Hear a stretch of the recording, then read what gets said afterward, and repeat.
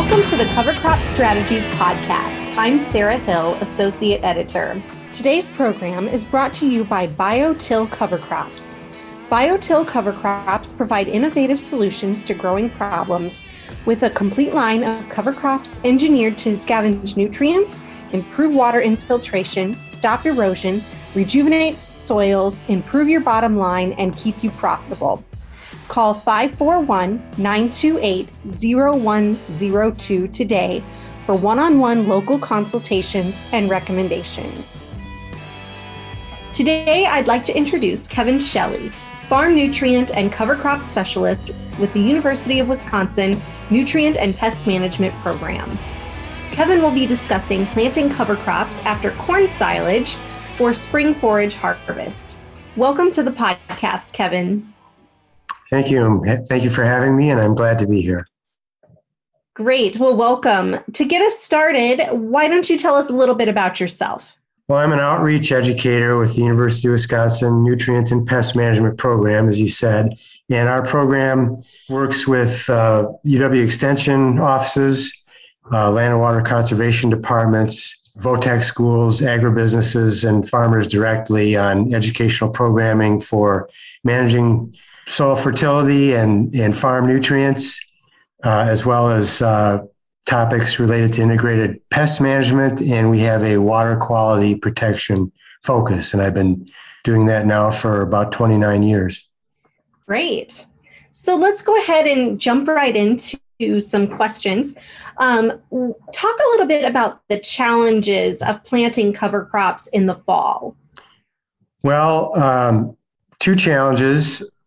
Not surprisingly, are time and weather. So, as we think about perhaps planting a cover crop after a full season crop, we really start to get kind of narrow on our time in terms of what we can expect from a crop to establish and develop and get much growth. And so with fairly narrow windows, and everything a farmer has to do at that time of the year, fall harvest, and if we're talking about an overwintering cover crop in the spring with planting, it's just sometimes a challenge to work that in. And also weather. I mean, we're talking about planting a crop kind of on the periphery of the growing season. And if the weather doesn't cooperate at that time of the year, it can have a big impact on whether we're successful or not. So time and weather are probably the biggest ones. Okay. So what can growers do to set up fall planted cover crops for success as spring harvested forage? Is there anything they can do about some of those challenges? Yes, many things. So, for example, if we're talking about planting a cover crop after corn silage harvest, corn silage is harvested at a time of the year when there is still a little bit of growing season left. So that tends to be a good niche for cover crops. We're also, leaving very little crop residue after corn silage, and we probably have manure application. So that's a good fit for a cover crop. And to ensure that we have adequate time to get that cover crop established, we want to make sure that we plan to harvest the crop timely. So get it planted timely in the spring and maybe select a hybrid that has a maturity that enables that window to occur in the fall, so that we can get something planted early enough for good development, good fall establishment, and perhaps overwinter cover with a green and growing cover crop, or at least something that has adequate residue to really protect the soil going through the winter. Also, it's important that we plan for planting that cover crop in the fall by way of the herbicide selection that we have early in the in the growing season for the primary crop that precedes the cover crop to make sure that the cover crop will grow, that those herbicides will enable that cover crop to grow. And if we are going to harvest it as a forage, we need to really pay attention to the planting interval restrictions on the herbicide labels so that it allows us to harvest that cover crop as forage. We may only be 90 days after a early post type of herbicide scenario before we're planting that cover crop in the fall. So want to make sure we're using herbicides appropriately. Of course. So what about, you mentioned using hybrids. What are some cover crop species that are best used that you would be planting in the fall and then harvesting in the spring as forage? Right. Well, most of my experience has been with corn silage. As I mentioned, that seems to be a situation where we have low previous crop residue going into the fall and over winter. And again, manure is often applied there. So we want to really have something growing to protect the soil and to hold the nutrients in place. And so planted at that time of the year, the winter cereals are really best suited. They have the most ability to germinate and establish in the fall and to deal with the relatively short day length that we have. And among the winter cereals, the best adapted are winter rye and or winter triticale.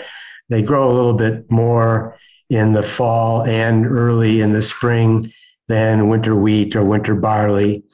And the seed is usually available at a little bit more affordable cost for us to consider as a cover crop or as an early season forage the following year.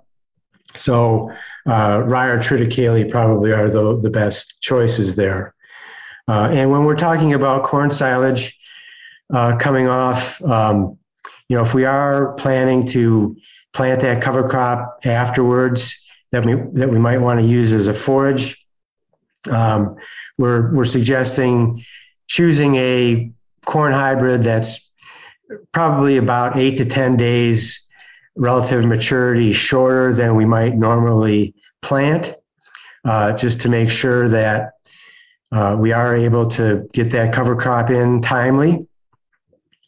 And there do tend to be some corn hybrid, especially forage types out there with a little earlier maturity rating that are competitive in terms of yield with some of the later ones. And Joe Lauer at the University of Wisconsin-Madison, who runs the corn hybrid performance trials, rates forage types and dual purpose types of corn hybrids for both forage yield and forage quality and moisture. So it's important when choosing those hybrids to, kind of look at all of those things and balance them with the overall objective of having that cover crop planted afterwards. You mentioned that winter rye and winter triticale are some of the best species. Are those spring harvested forages better when they're used as silage or when they're used for grazing, or have you seen any differences? Yes, I do not have any experience with grazing of rye or triticale after corn silage like that. I have read and heard people talk about it. I do think it's done. I think there's some farms that have experience with fall grazing and then letting it overwinter, and it will generally redevelop in the spring for additional grazing or mechanical harvest. But I just don't personally have that experience. I tend to think that it's a little better adapted to mechanical harvest in the spring, just given its relatively rapid development and trying to optimize the yield and quality. That's really reached at, kind of a one point in time. But again, I don't really have that grazing experience. Okay, that's fair. So if a grower is raising winter rye or triticale as a forage that would be harvested in the spring, do they need to be managed differently in the fall or over the winter? If we're talking about planning on the cover crop being an actual forage crop, we want to make sure that we have the proper seeding rate. So for rye or triticale, we're recommending about 100 pounds per acre of pure live seed. So factoring in the germination percentage of the seed that we have, about 100, somewhere between 90 and 110 pounds of pure live seed per acre if we're planning to use it as a forage. We can probably get by with about 60 pounds if we're only going to use that as a cover crop, maybe even a little bit less. And then yield and forage quality are really optimized if we have about 60 to 70 pounds of nitrogen available. So that's why it's a good fit along with the manure application. But in some cases where farmers have not had manure for the particular case, they have applied some nitrogen fertilizer in the spring to really optimize that yield. Probably a little bit more important to get the cover crop planted early, if we really want to optimize that forage yield in the spring. But for the most part, the conservation benefits and the forage production benefits are really, they go hand in hand. So if we're serious about establishing that overwinter cover for soil conservation, water quality protection, minimizing nutrient runoff, there again, we want to approach the cover crop management fairly seriously as well. So, a little bit more emphasis on planting date and fertility for forage production, but those things are not unimportant for cover crop management either. Okay. So now those cover crops that will stay overwintering, what benefits do those overwintering cover crops provide to the grower? Well, a big one really is the soil and water benefits that can be obtained. And for example, there are a number of farms in Wisconsin who have adopted this practice over the years because it really helps them meet the conservation planning requirements or objectives, both in terms of estimated soil loss and phosphorus index. When I've done scenarios and worked with farms at various locations in the state, and we use the SNAP Plus nutrient management and conservation planning software. If we include a winter cereal cover, either as cover or as planning for forage crop harvest in the spring, we can get about a 40% reduction in both the Russell 2 estimated soil loss value and in the also about a 40% reduction in the phosphorus index value that we get. So in many cases, it makes a difference. It means that a farmer can meet the soil loss requirements or objectives and the phosphorus loss objectives as well, whereas not having that cover crop, maybe they're not meeting those. It depends upon a lot of other factors in terms of the tillage and the crop rotation and the soil fertility and the specific site slope and field slope and things like that. But cover crops can make a big difference. And of course, the factors that are used in the calculations made in these conservation planning tools are research-based, and a little bit of research that has been done in the upper Midwest that looks at those conservation benefits would be consistent with that. And so, I always kind of start with the soil and water conservation, but then the other benefits are along the lines of forage production. And so if we are planting timely, which in the southern part of the state is probably going to be by about September 20th, as we go north, maybe 1 to a week to 10 days or even 2 weeks sooner than that, probably up in the Northeast around Shawano County. We want to be probably in the first week of September, with a little bit of luck with favorable weather and good fertility. We can harvest forage crop and try to get that 2 ton of dry matter yield goal about the second or third week in May. So that kind of and then that we still have enough season for a full season crop to be planted afterwards. So kind of the double crop forage function is another big benefit of this practice. We'll be right back to the podcast, but first I want to thank our sponsor. BioTill cover crops provide innovative solutions to growing problems with a complete line of cover crops engineered to scavenge nutrients, improve water infiltration, stop erosion, rejuvenate soils, improve your bottom line, and keep you profitable. Call 541-928-0102 today for one-on-one local consultations and recommendations. And now back to the podcast. So talk a little bit about the benefits to harvesting cover crops for forage in the spring.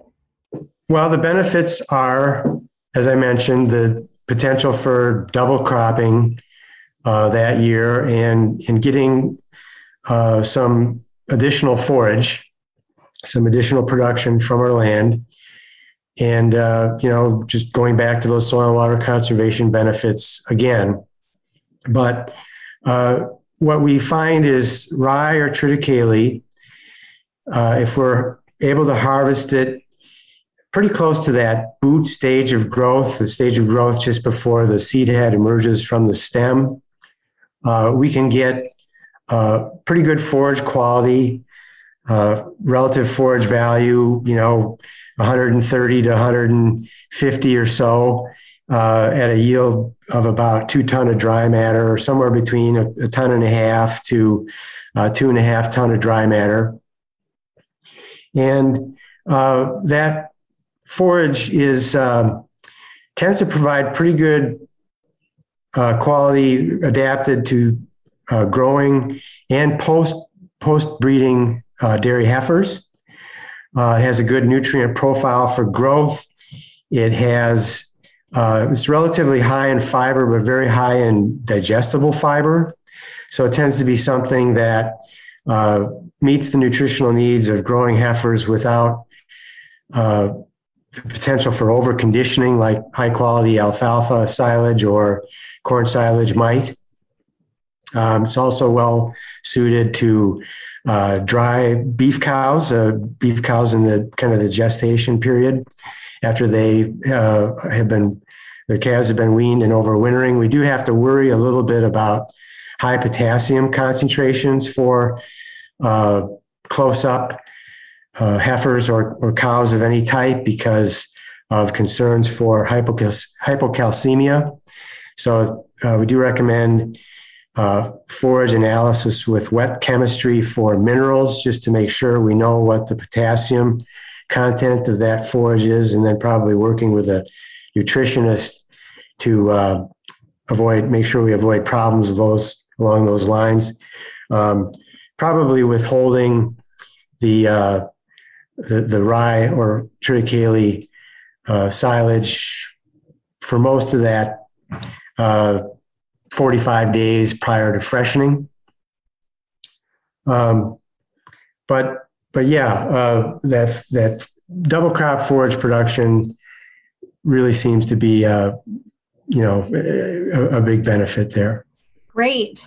So talk a little bit about the financial returns when using cover crops for forage in the spring. The financial returns can be very favorable, but we have to be honest, it does take management. At times, it can be a little on the marginal side. So, and some of the costs associated with harvesting the Ryer triticale forage, of course, we have the seed cost, planting cost, the forage harvest cost probably is the biggest cost. And, if we're only at a yield level of about 1 ton of dry matter per acre, it gets to be a little bit challenging there. Also, we can at times see a slight yield reduction from the subsequent crop, particularly if planting is delayed. And in many cases where we see corn planted again after the Ryer triticale forage harvest, there can be as much as a 10 to maybe 15% yield reduction in that corn silage yield. And if we are able to get a pretty good yield and quality from the Ryer triticale forage, it usually more than makes up for that yield reduction. But if the cover crop forage yield is low, then the economics can be kind of marginal. It does depend a little bit on what kind of a value we're able to place on that cover crop forage. If it's a year when forage inventories are low, it might be worth a little bit more to you than in a year when we have plenty of corn silage or plenty of hay silage available or hay available. Also, depending upon what the forage quality is and how we can really utilize that forage, we do find that if we're able to harvest the Ryer triticale in the boot stage, we can feed up to about a third of the forage portion of a milk cow ration as the Ryer trit forage. And while either maintaining milk production or maybe bumping it up a little bit, and with the same kind of income over feed cost that we would have from either haylage or alfalfa, haylage or corn silage that we would replace with that rilage or triticale forage. So economics can be favorable. We just we have to, again, manage with a good planting timing of that cover crop. Again, probably not in October, or especially late in October, where we're going to really take a yield hit the following spring in terms of the amount of forage that we harvest, and we might delay planting of the subsequent crop, which will result in a little bit of a economic return reduction there as well. So good potential with good management and a little bit of luck in terms of the weather. And again, just, market variability in terms of forage value and things like that will factor in. But at times it can be a little bit marginal.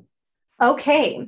So talk a little bit about if there are certain field conditions where it's recommended to use cover crops. Well, certainly some fields are going to be, have a little better, larger environmental vulnerability than others. More sloping fields, those that are in closer proximity to surface waters or have soils that are more susceptible to leaching of nitrogen to groundwater. So those probably would be the priorities, but just about all fields have some susceptibility to loss of soil particles or runoff of nutrients or nitrogen leaching. Just about everything has some susceptibility. So really this practice is fairly widely adapted and suggested. Okay. So how does weather variability influence cover crop effectiveness? Well, as I've mentioned, we're doing this kind of on the periphery of the growing season, at the very end and the very beginning of the main crop. So cooler weather in the fall and or the spring will have a greater impact on cover crop growth. And that's why it's fairly important that we get the rye or triticale planted in a timely fashion. And as I've mentioned, probably early September in the northern part of Wisconsin, and the third week, maybe the fourth week in the south. And as we go south from there, that's the kind of the best thing we can do to ensure success. And certainly, moisture. If we're exceedingly dry or exceedingly wet, that'll have an impact as well. So talk a little bit about how manure application as a fertilizer fits into a system where covers are planted in the fall and then harvested in spring as forage. Well, manure applications and cover crops totally go together. So the manure nutrients are going to feed the cover crops and help them to grow very well, and especially a cereal crop or a grass crop needs nitrogen. So the nitrogen will be important for that, and the manure nitrogen. And then the cover crop really helps to prevent any overwintering loss of those manure nutrients. It will take up some of the nitrogen and as well as phosphorus, potassium, and hold those things in their biomass and use it for production of forage, and then help to recycle some back that's left in the crowns and the roots. The cover crops also help to prevent surface water that has dissolved nutrients from leaving the field. The cover crops really slow the water that would otherwise run off down, kind of hold it on the field, increase infiltration. And so it's really a symbiotic relationship between the manure nutrients and the cover crop. Great. So our last question, does cover crop harvesting in the spring, would that possibly interfere with other windows of activity that the grower needs to attend to, such as planting cash crops or maybe taking off that first hay crop? Yes, it does. And we hear that from farmers that we work with and have done some focus group interviews with, that it's that time factor in the spring. So a lot of the farms try to get the rye or triticale forage harvested before first crop comes, even if it's not quite at the boot stage. If there's a weather window, they're just going to go ahead and get it cut. And certainly, it will compete with some planting of some of the later corn. If they have soybeans on the farm, that's going to be another time demand. So it does have, that is a factor, just that limited time requirements to do everything that needs to get done in the spring makes it more difficult, but increases the importance of planning. Just trying to plan ahead and making sure that you have all those requirements covered one way or another will help. Great. So where can our listeners go for more information?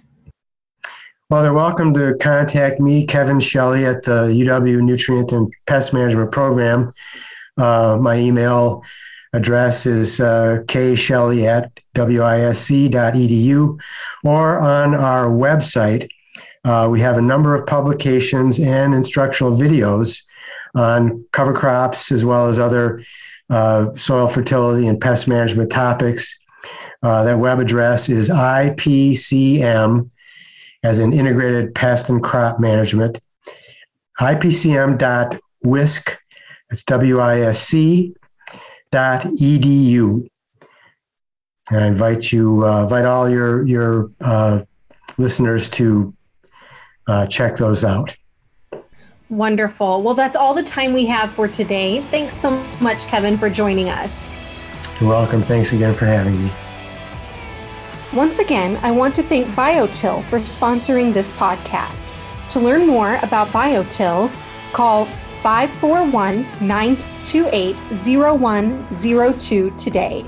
For more information about all things cover crops, visit us online at covercropstrategies.com.